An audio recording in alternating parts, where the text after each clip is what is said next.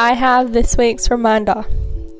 It is a quote by Lisa Messenger, the creator of Collective Hub. The quote says, "The comeback is always stronger than the setback." I fully agree with this. So sometimes you give up, or you just weren't able to achieve what you wanted to achieve. I know I didn't achieve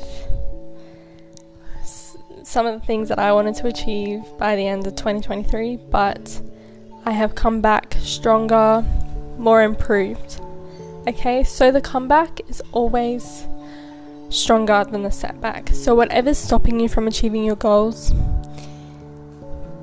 it's weak, okay?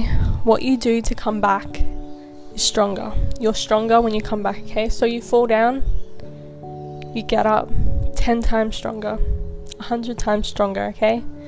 You're always gonna get stronger.